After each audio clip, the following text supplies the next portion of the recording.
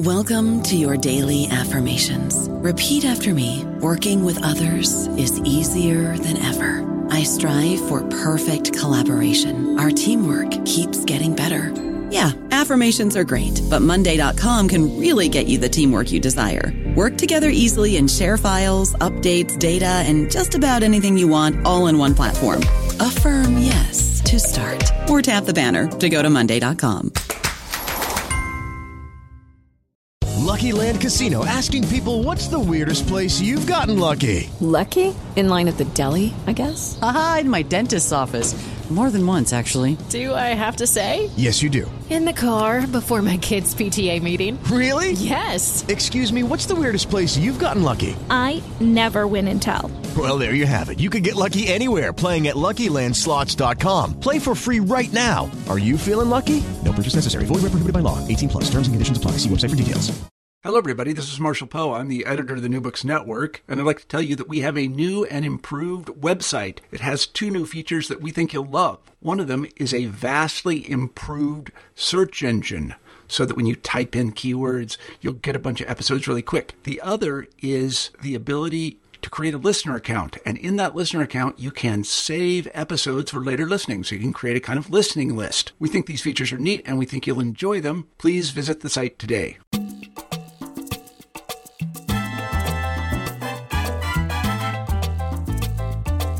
Hi again, and welcome to the New Books in Latino Studies, a channel within the New Books Network. I'm your host, Tiffany Gonzalez, and today on the program we have Dr. Philis Barragán-Goetz, an assistant professor in the Department of History at Texas A&M University, San Antonio. Dr. Barragán-Goetz is here to discuss her recent book, Reading, Writing, and Revolution, Escuelitas and the Emergence of a Mexican-American Identity, published with University of Texas Press in 2020. Hi, Philis, and welcome to the New Books in Latino Studies. Hi, Tiffany. Thank you so much for having me on the show. Absolutely. It's such a pleasure to speak with you. So before we dive into your work, can you get us started with telling us a little bit about yourself, your personal and professional background? Yeah, sure. So I'll begin by saying I'm a first-generation college student. I'm from San Antonio, Texas. When I was growing up, all of my family, extended family, we all lived in the same neighborhood. So I grew up very close to my parents and my siblings, but also my grandparents and my tias and tios and my cousins.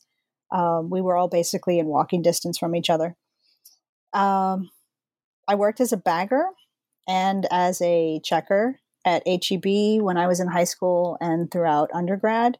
HEB, for people who aren't from Texas, was recently named the #1 grocery store in the country, according to Food and Wine magazine. So I think it's kind of funny that to this day, I still remember produce codes, by the way. Every time I go into HEB, I don't know why. Those codes just don't go away. And then after I graduated from undergrad, I worked as an assistant teacher in a Montessori school for a few years before pursuing grad school. And so I got my master's in history from UT San Antonio and my PhD in American Studies from UT Austin. But one of the most life-changing experiences for me was having my 2 daughters while I was a doctoral student. And basically potty training a 2-year-old and nursing a newborn while researching and writing the dissertation really made me question my sanity on more than one occasion. And I know there are many academic mamas and academic papas too out there who know what I mean. But the experience, it changed everything for me. It changed the way I approach my work. I should also note that I have a really supportive and loving family that helped me at every step of the way. My dissertation advisor was always very supportive of grad students having families. She's herself is a really awesome example of a successful academic mama. And the semester that I graduated with the PhD, I began teaching at Texas A&M San Antonio as a lecturer. And then the following year, my position was converted to a tenure track position. And I had to reapply for it, but thankfully I got it. I really appreciate that you included your HEB story and your motherhood story. And I can totally, I mean, the HEB part, how you remember certain things. I've never worked at HEB, but going back to the part that you said that HEB is so kind of well known through a lot of, throughout the Southwest, from a lot of people that move out of Texas and then they move to another area and they're like, I really miss HEB. And I mean, it has a lot of good produce. I mean, sometimes the pre-made meals are great. I mean, it doesn't compete to other grocery stores who I will not mention because I don't want backlash, but but it's something I miss here. Currently I'm in Colorado and then I'll be moving to New Orleans here in a little bit, but I miss HEB. It's so, I mean, the product that they have, it's a staple, right? And also how you mentioned about the produce codes. I mean, I worked at Sonic and when I was in high school, and how I paid for some of my college years is that I worked as a car hop and then I was assistant manager. But the things that stay with you of like how to order and the intricate knowledge that is not shared with the public, I think just always stays with a person. I mean, for me, Sonic was my first job, but I think that's really special. So thank you for sharing that. And also the motherhood story. I mean, me as a woman, I mean, I didn't have kids in grad school. I still don't have any children, but it's something that I really am really empathetic about a lot of colleagues and peers that had children during the graduate process. And it's a whole different level. I mean, it's not only the academic stress, but it's the familial stress, right? It's make it or break it. But I'm so happy you had the great support that led you to write this fantastic book that we're going to talk about. Thank you so much. You're absolutely. So before we actually dive into the body of it, can you tell us a little bit about what influenced you to write this history of las escuelitas? Yeah, so I stumbled upon this topic when I was a grad student. I took this class called Feminism, Modernism, and Radicalism, which is a lot to tackle in one semester, but it was a great class. And so for the seminar paper that we had to write, for the end of the semester, I really wanted to research how those developments intersected on the Texas-Mexico border, how feminism, modernism, and radicalism played out on the Texas-Mexico border. And thankfully, there were some other scholars who had kind of tackled that. So it wasn't like I was trying to come up with something new at that point. I was really using the paper to try to explore how those things unfolded. And so my research brought me to articles by a woman named Jovita that she published under various pen names in her family's newspaper, which was called La Crónica. It was published in Laredo between 1910 and 1914. And in these articles, or maybe not in all of the ones that I found, but in some of the articles, Idad really advocated for her community to build their own schools, right? And she was calling on them to reach out to women who had received their education and their certifications from universities in Mexico and pay for them to come to Texas and then pay for them to teach. And thrown in there was also her lamenting the loss of the Spanish language among ethnic Mexican children, right? Like the rise of Tex-Mex, she saw that as a loss of the Spanish language. And so this entire aspect of her argument really fascinated me. And every time I thought about a dissertation topic, I kept going back to that paper. I kept going back to those articles by Jovita. And then in talking to my family about it, I found out that my great-grandmother had attended probably multiple escuelitas in Eagle Pass, that my grandmother had attended one in San Antonio during the Great Depression. So then the topic just became much more personal. Yeah, and I like how you opened up the introduction, pardon me, of talking about Rico Vasquez and his Escuelita days, because it really lays out of how important it was, right, las Escuelitas from the late to the first half of the 20th century. And this perspective, right, not just the personal from yours, but the people that actually attended. And that's, I think you really opened that up, right? Really, really, really nice. to talk about your argument, because you're arguing, as you mentioned, you're building on work from other scholars, and you mentioned Guadalupe San Miguel and Carlos Blanton, but what's more different, right, from what you're arguing is that the history of Las Escuelitas is a history of cultural negotiation, not of just resistance that fluctuated over decades. And you use a conceptual framework, right? Imaginary citizenship. Can you tell us a little bit more of how you're using that conceptual framework within the historiography and how you build up to the larger statements that you're making within your own work?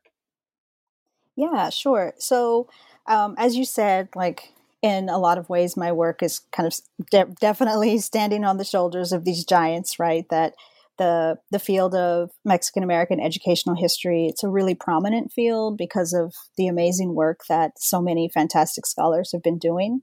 And a lot of that work is really focused on like the public school system, like policy and legislation, and always very much attuned to acknowledging agency, right, as a central part of the way these scholars approach their work, approach their historical subjects. And so the vast majority of them acknowledge Escuelitas in some way. I mean, some a little more in depth than others, but definitely use them and kind of hold them up as this example of ethnic Mexican agency, right? Because this kind of, taking just a brief step back, that in the late 19th century, with the expansion of the public school system throughout Texas, along with that comes this myth that ethnic Mexican children, ethnic Mexican parents, like just the community, ethnic Mexican, or communities, I should say, as a whole, don't value education. And so you have the emergence of this prominent field, or what becomes a prominent field 100 years later, right, in 1987 or 1980s, 1970s, of people trying to counter this myth. Like that's how pervasive this myth has been. And so basically using Escuelitas as an example, like talking about the public school, talking about legislation and policy, but then looking at Escuelitas as an example of another example of ethnic Mexicans asserting agency, right, in the name of education.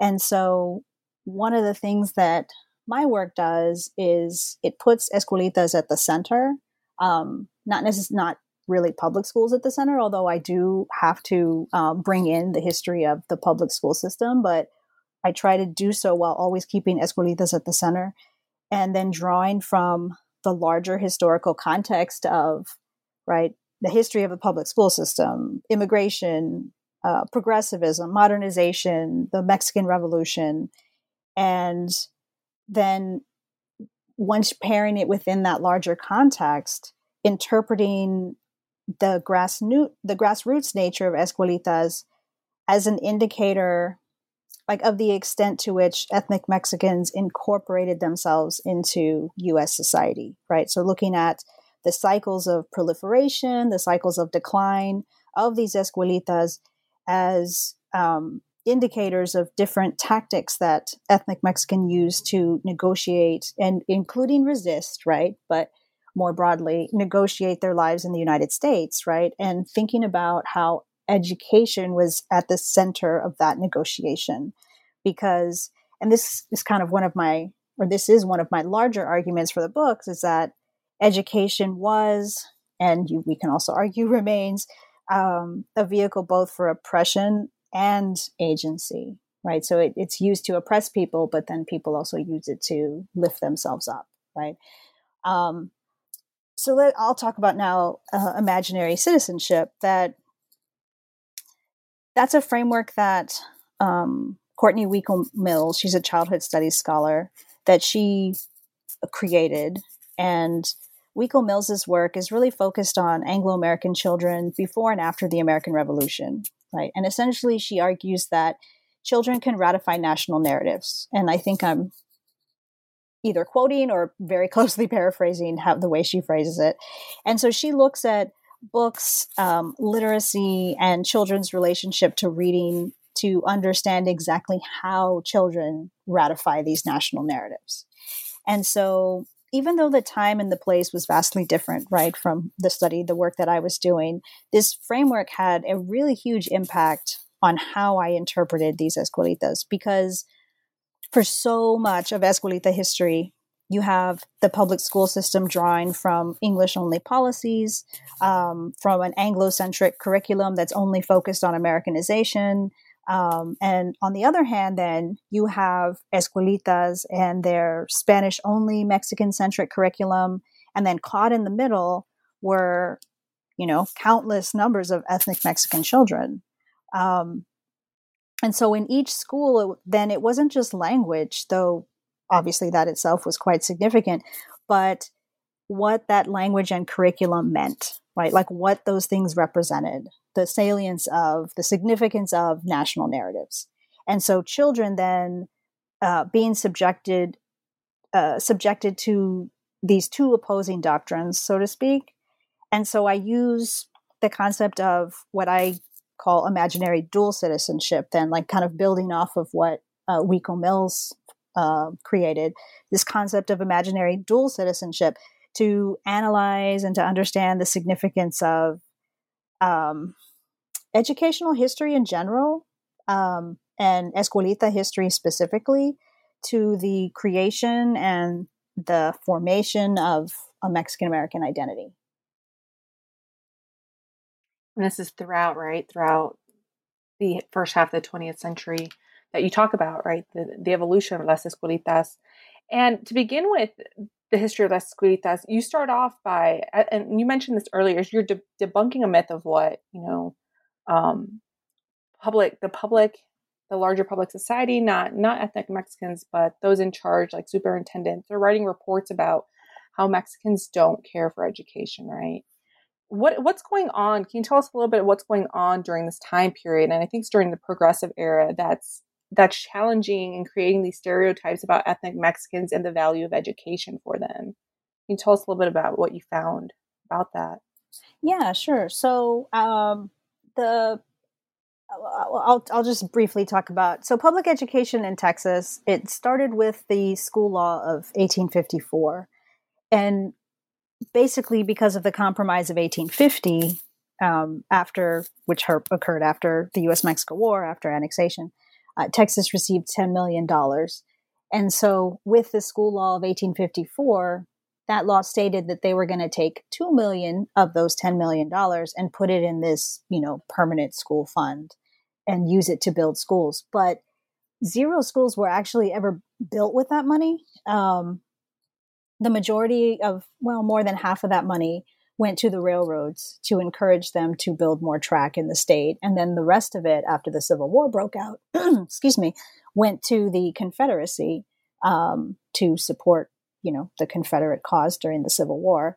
And so fast forwarding then to after the war, when you get to about 1870, there's maybe 3 schools, public schools in Texas, I should say. I mean, there are escuelitas, there's parochial schools, there's Anglo private schools, but the number of public schools, like what you would consider official public schools, there's very, very few of them by 1870. And so one of the things that the progressive education movement does, one of the big impacts that it has on Texas, is building more schools and expanding the system.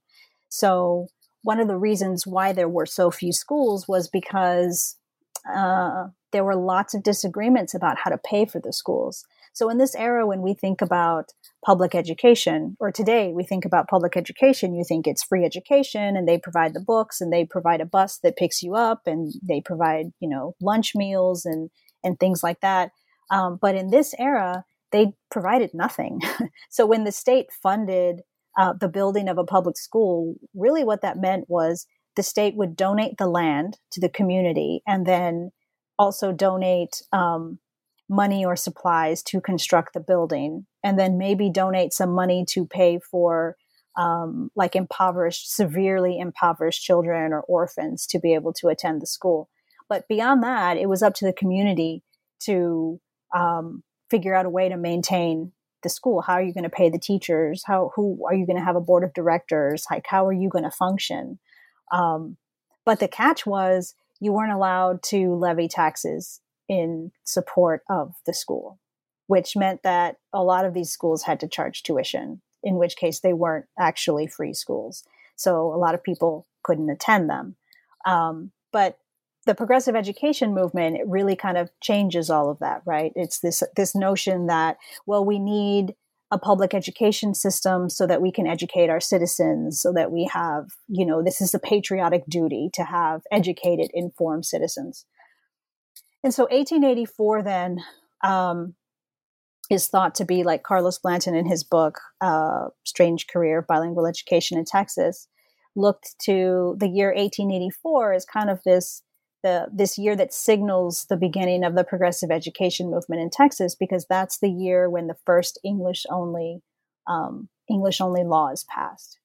And so embedded from the earliest days of this progressive education movement, you have this emphasis on English only and Americanization and things of that nature. So the superintendents whose districts were in South Texas on the Texas-Mexico border, they make it abundantly clear, like unambiguously, unequivocally clear in their reports, that while they were progressives, because they were in favor of public education, there was always this question of public education for who, right? So just a clarifying point here, the superintendents across the state of Texas, once a year, they had to submit an annual report to the state superintendent of public instruction in Austin.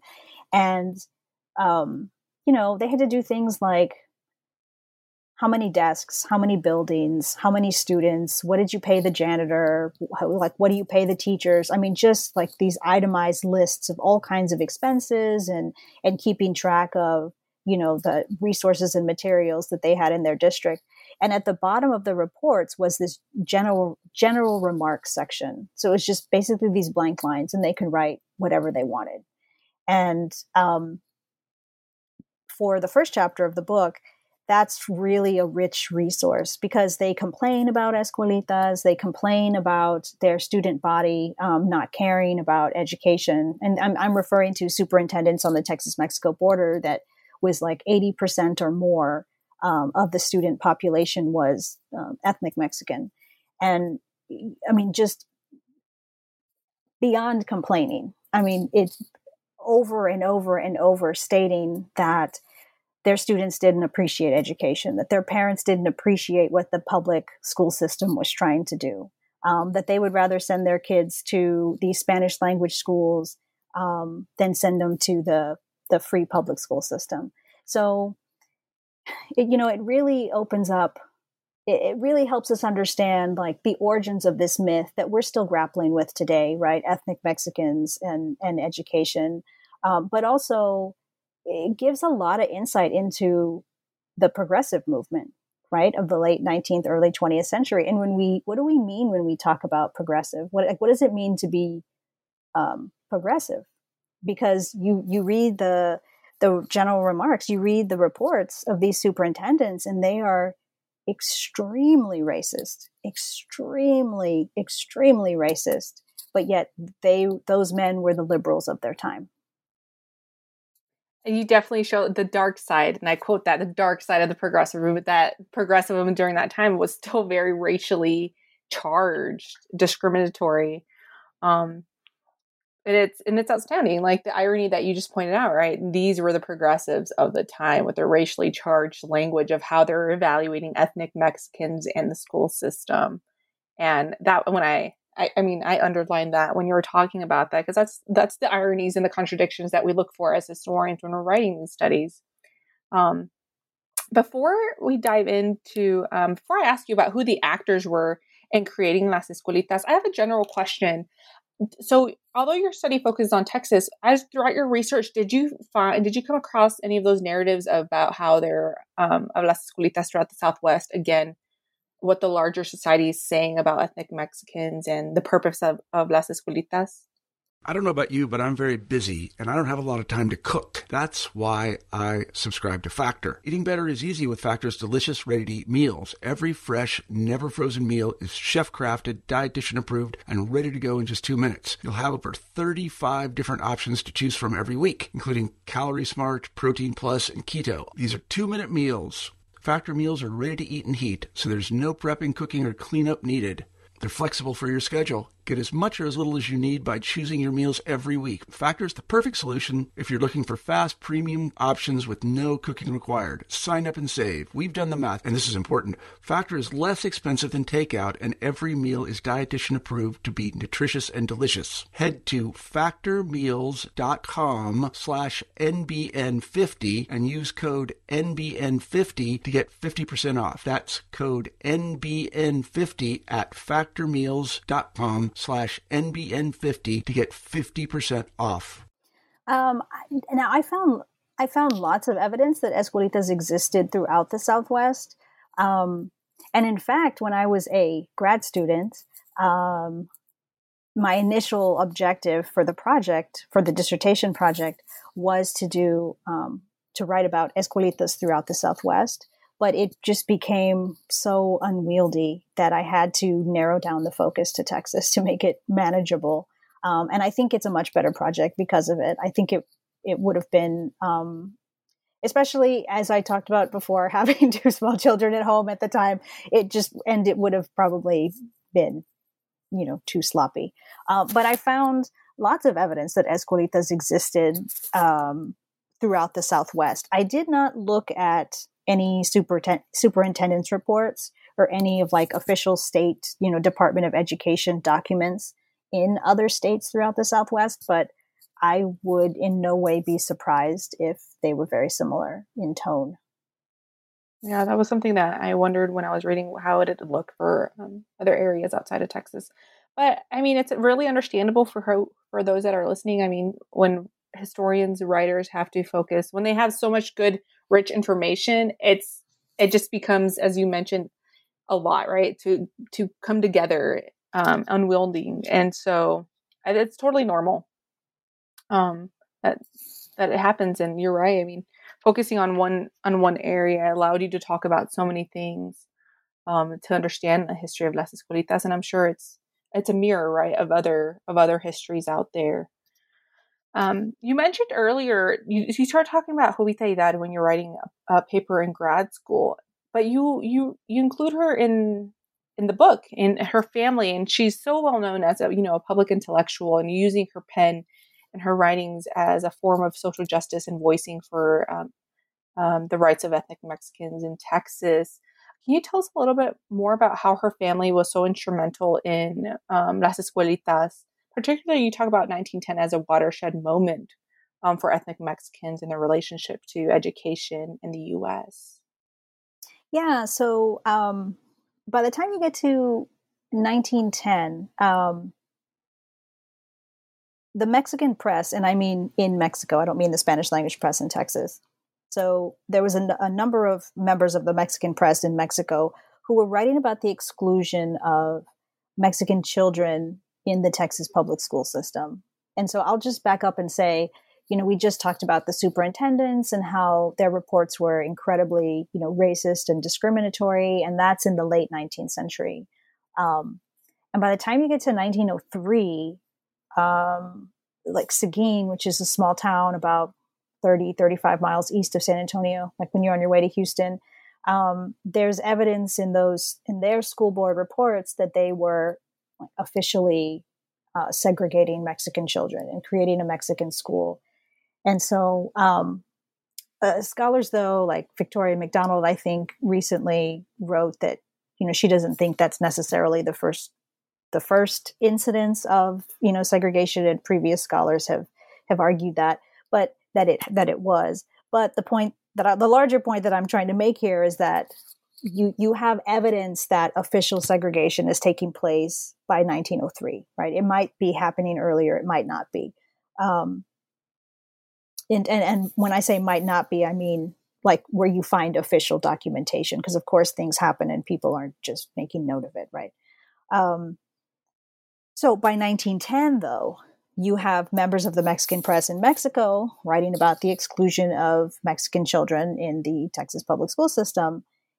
And so the Mexican ambassador in Washington, D.C., he wrote a letter to the Mexican consul in Laredo and asked him to conduct an investigation, into these allegations. Are these true? And so the Mexican consul in Laredo, he carried out this investigation that he was under orders to do. But there were only 3 counties in his district, right? Webb, Zapata, and Duval counties. And all of these counties are deep in South Texas, and they all have large ethnic Mexican, majority ethnic Mexican populations. So when he conducted this investigation, he found that, and I think this is really interesting, he found that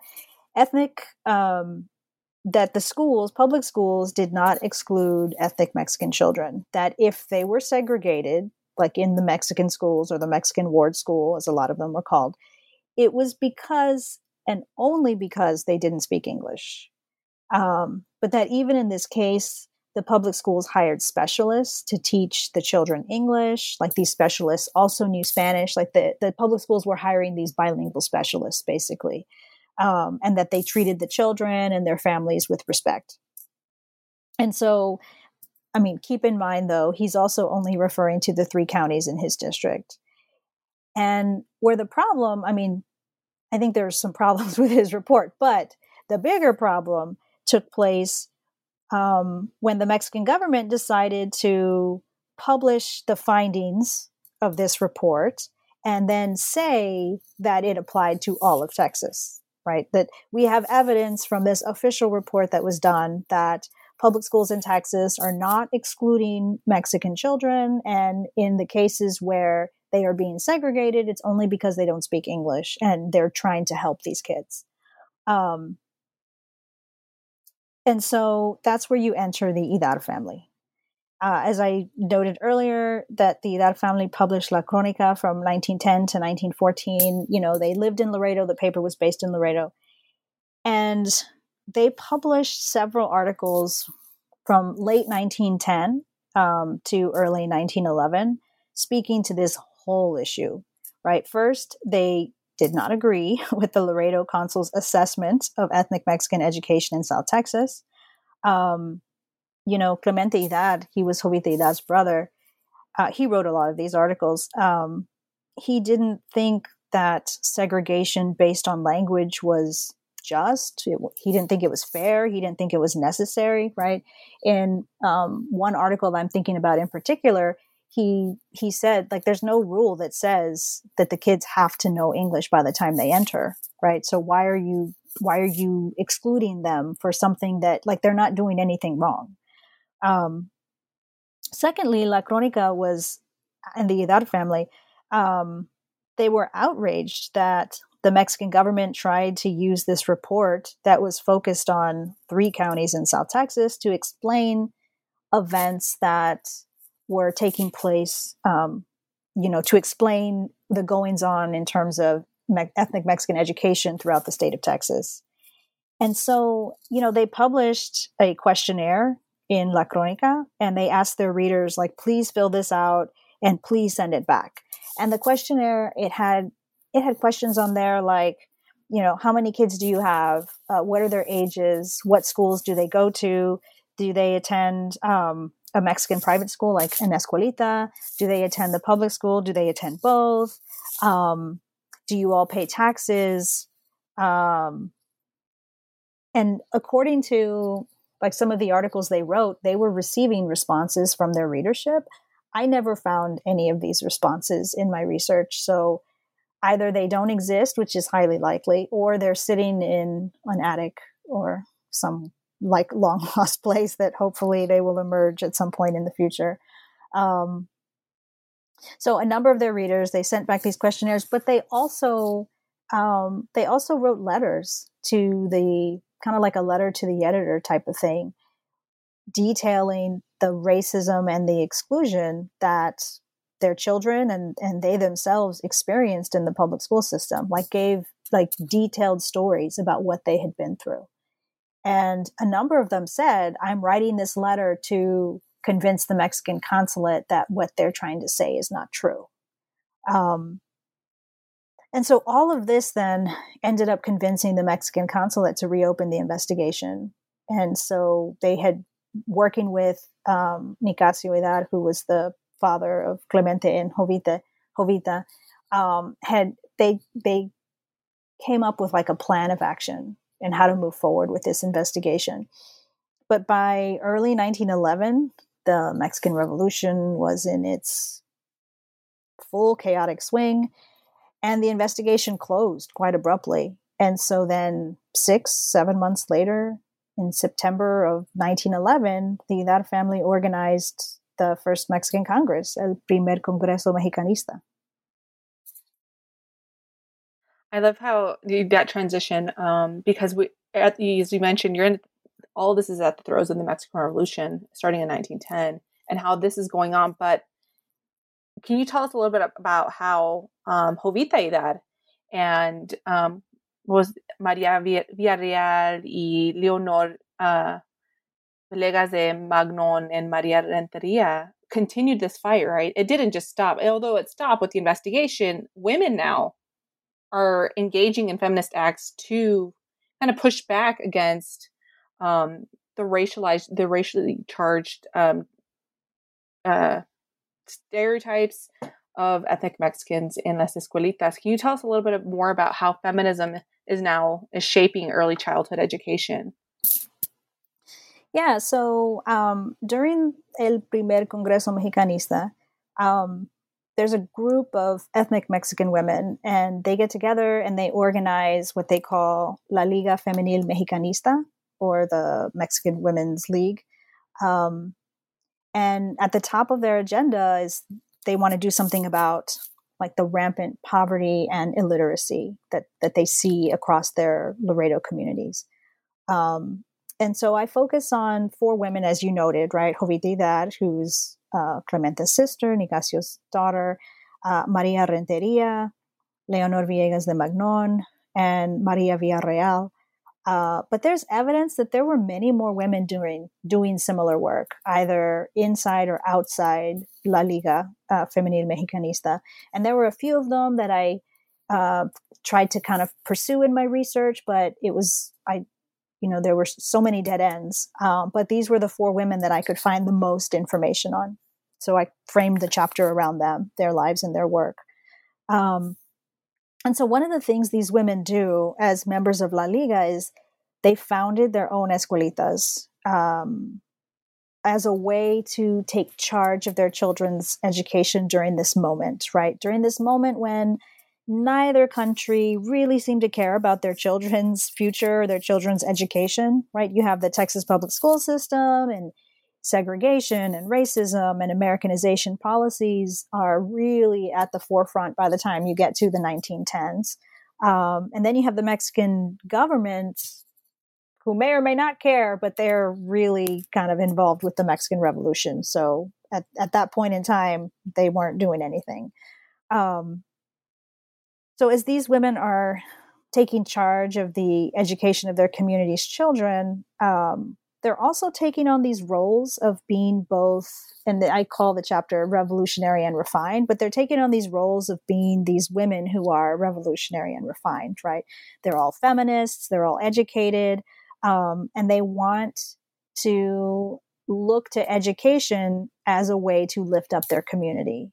And a lot of the work that they're doing is influenced by the Mexican Revolution, right? So you have the creation of La Cruz Blanca, which Magnon founds in 1914. And Edad and Jovita Edad and María Villarreal all are part of this movement. La Cruz Blanca, they all work as nurses.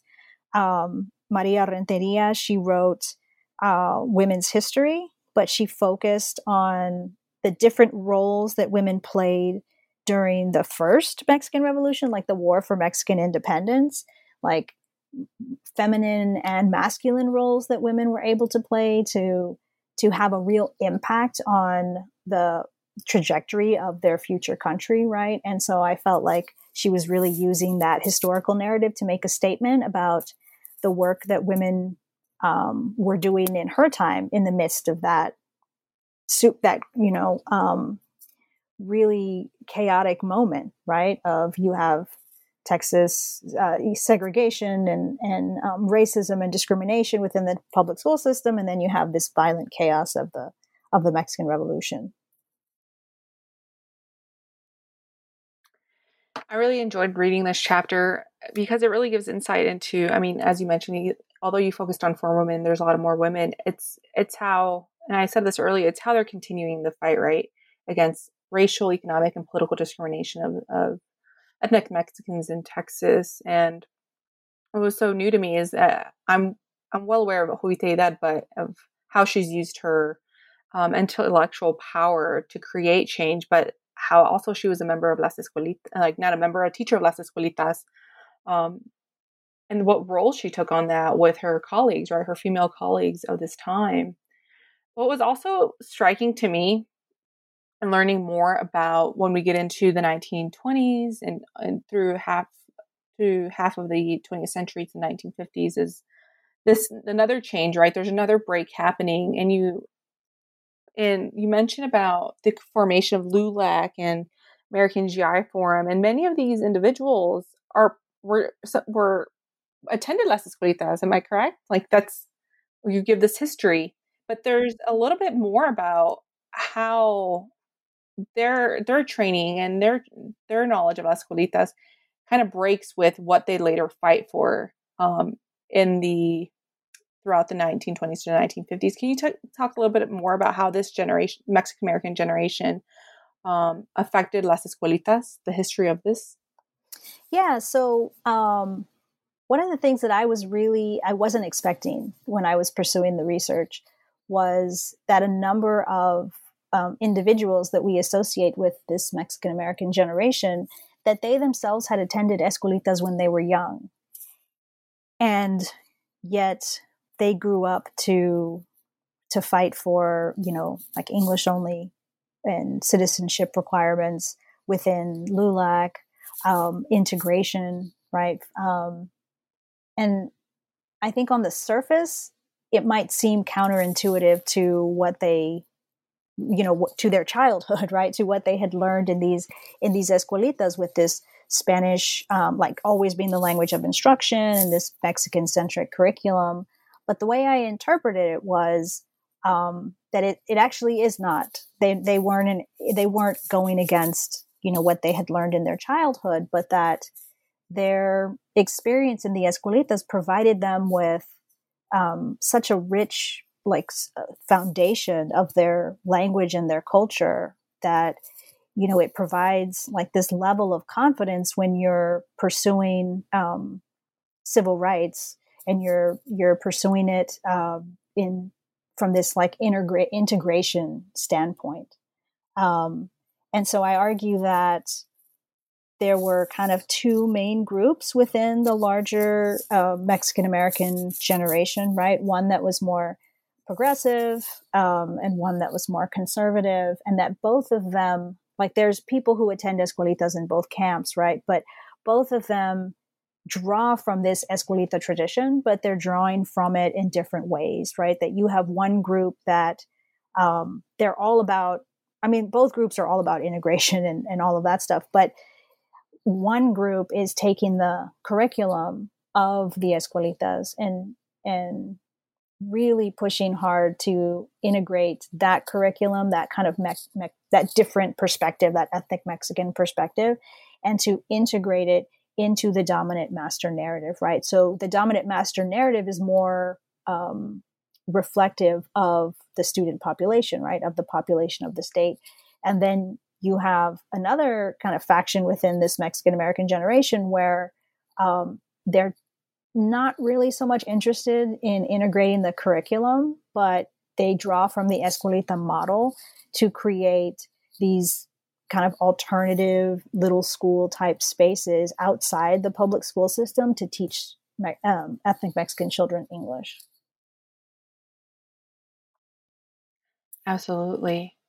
On that part. And what was really striking me, and as I mentioned earlier, is that Hector P. Garcia and his sister, Clio, right? They're part of Las Escuelitas, but also how their knowledge of Las Escuelitas being growing up into it also shapes their civil rights activism. And I think that's why I enjoy asking the early, when I speak with authors, asking about their early background, right? Because that shapes their knowledge of how they interact with the world as adults, right?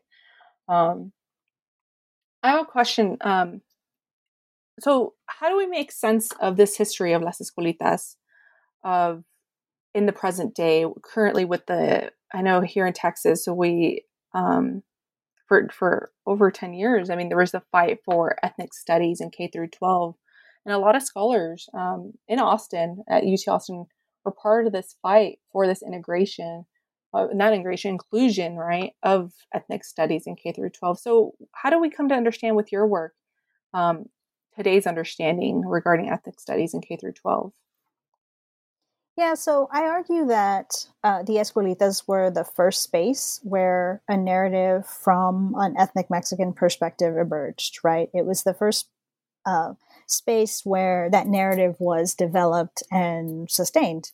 And throughout the book, I examined the work of various historical figures who are relevant to Escuelita history, right? And from that, you can see how over time, ideas about where those narratives belong, it changes, right? From thriving in the Escuelitas, right? Which I refer to as these decolonized spaces in the margins. So from thriving in the Escuelitas to advocating, integrating them into the public school system, right? And I think about how if the Escuelitas are this decolonized space, then how that can influence in a positive way the center, right? The margin influencing the center. But though these narratives once thrived in Escuelitas and are currently thriving in ethnic studies, they have yet to impact the master narrative, right? So we still have kids who that they're being taught that the war with Mexico in the 1840s was the United States defending itself against this aggressive bully, that the Civil War was really about states' rights and it was not about slavery. And if slavery had anything to do with it, then it was really just a minor little footnote, right? That the closing of the frontier by 1890 is always framed as the winning of the West, right? The glory, so to speak, of manifest destiny. And ethnic studies is centered on completely different interpretations of these major historical developments. So these narratives, like what is taught, this kind of master narrative, so to speak, and the ethnic studies type narratives, these narratives exist in opposition of each other. And so I really believe a more accurate master narrative, right,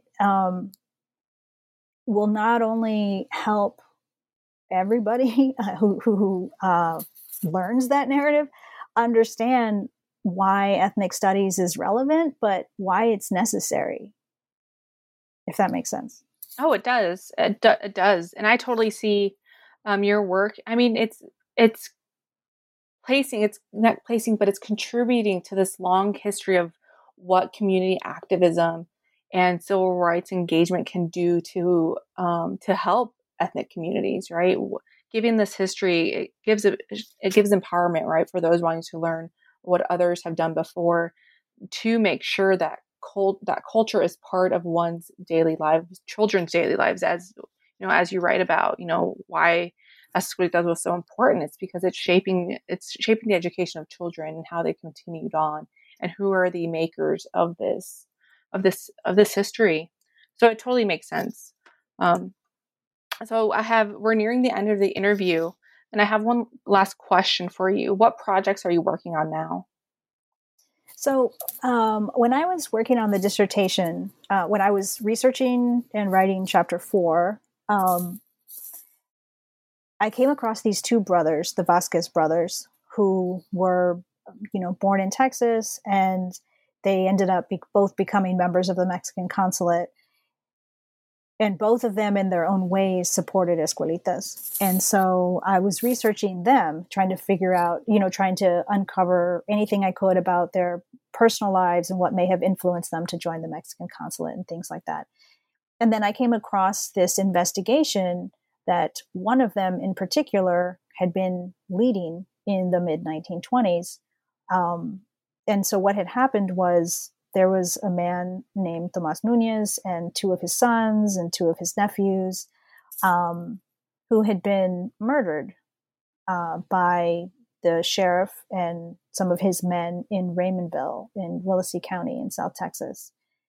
And the sheriff had gone on trial and had been found not guilty for killing these people. And so the Mexican consulate then launched this investigation. They exhumed Tomas Nunez's body to try to see if he actually had been tortured and decapitated the way rumors had said. And I spent maybe like 2 weeks of precious dissertation writing time, researching, translating the articles that I found. And after about 2 weeks, I had to, be really honest with myself that this wasn't relevant to Escuelitas, that I had basically totally gone down a rabbit hole. So I promised myself that once the book was out, that I was going to revisit this project. And so I am trying to make good on that promise. So I'm not sure if it's going to be an article or if it's going to be a book. It just depends on how much, source material and information I find.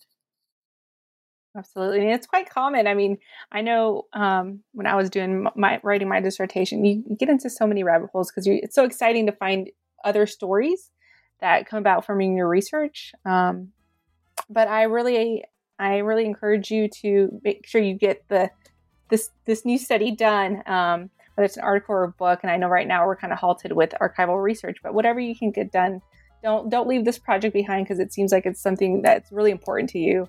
And it's exciting. Sorry, I just mumbled on that word. But thank you so much, Philis, for sharing your time with us and for those listening to talk about your work. And so for those listening, I just want to say thank you again for listening to this episode, which featured Dr. Barragán-Goetz, her recent book, Reading, Writing, and Revolution, Escuelitas in the Emergence of a Mexican-American Identity, published with the University of Texas Press in 2020. I encourage you to buy her book and keep an eye out for more of her work in the years to come. And if you want to send me a message, you can find me on Twitter. Thanks for listening. Hasta la próxima.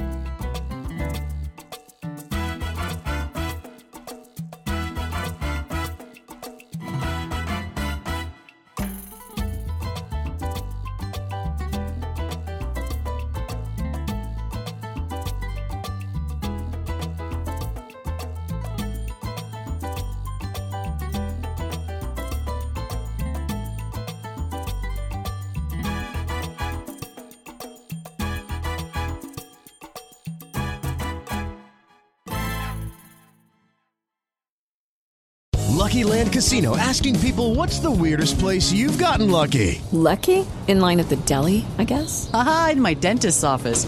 More than once, actually. Do I have to say? Yes, you do. In the car before my kids' PTA meeting. Really? Yes. Excuse me, what's the weirdest place you've gotten lucky? I never win and tell. Well, there you have it. You can get lucky anywhere, playing at LuckyLandSlots.com. Play for free right now. Are you feeling lucky? No purchase necessary. Void where prohibited by law. 18+. Terms and conditions apply. See website for details.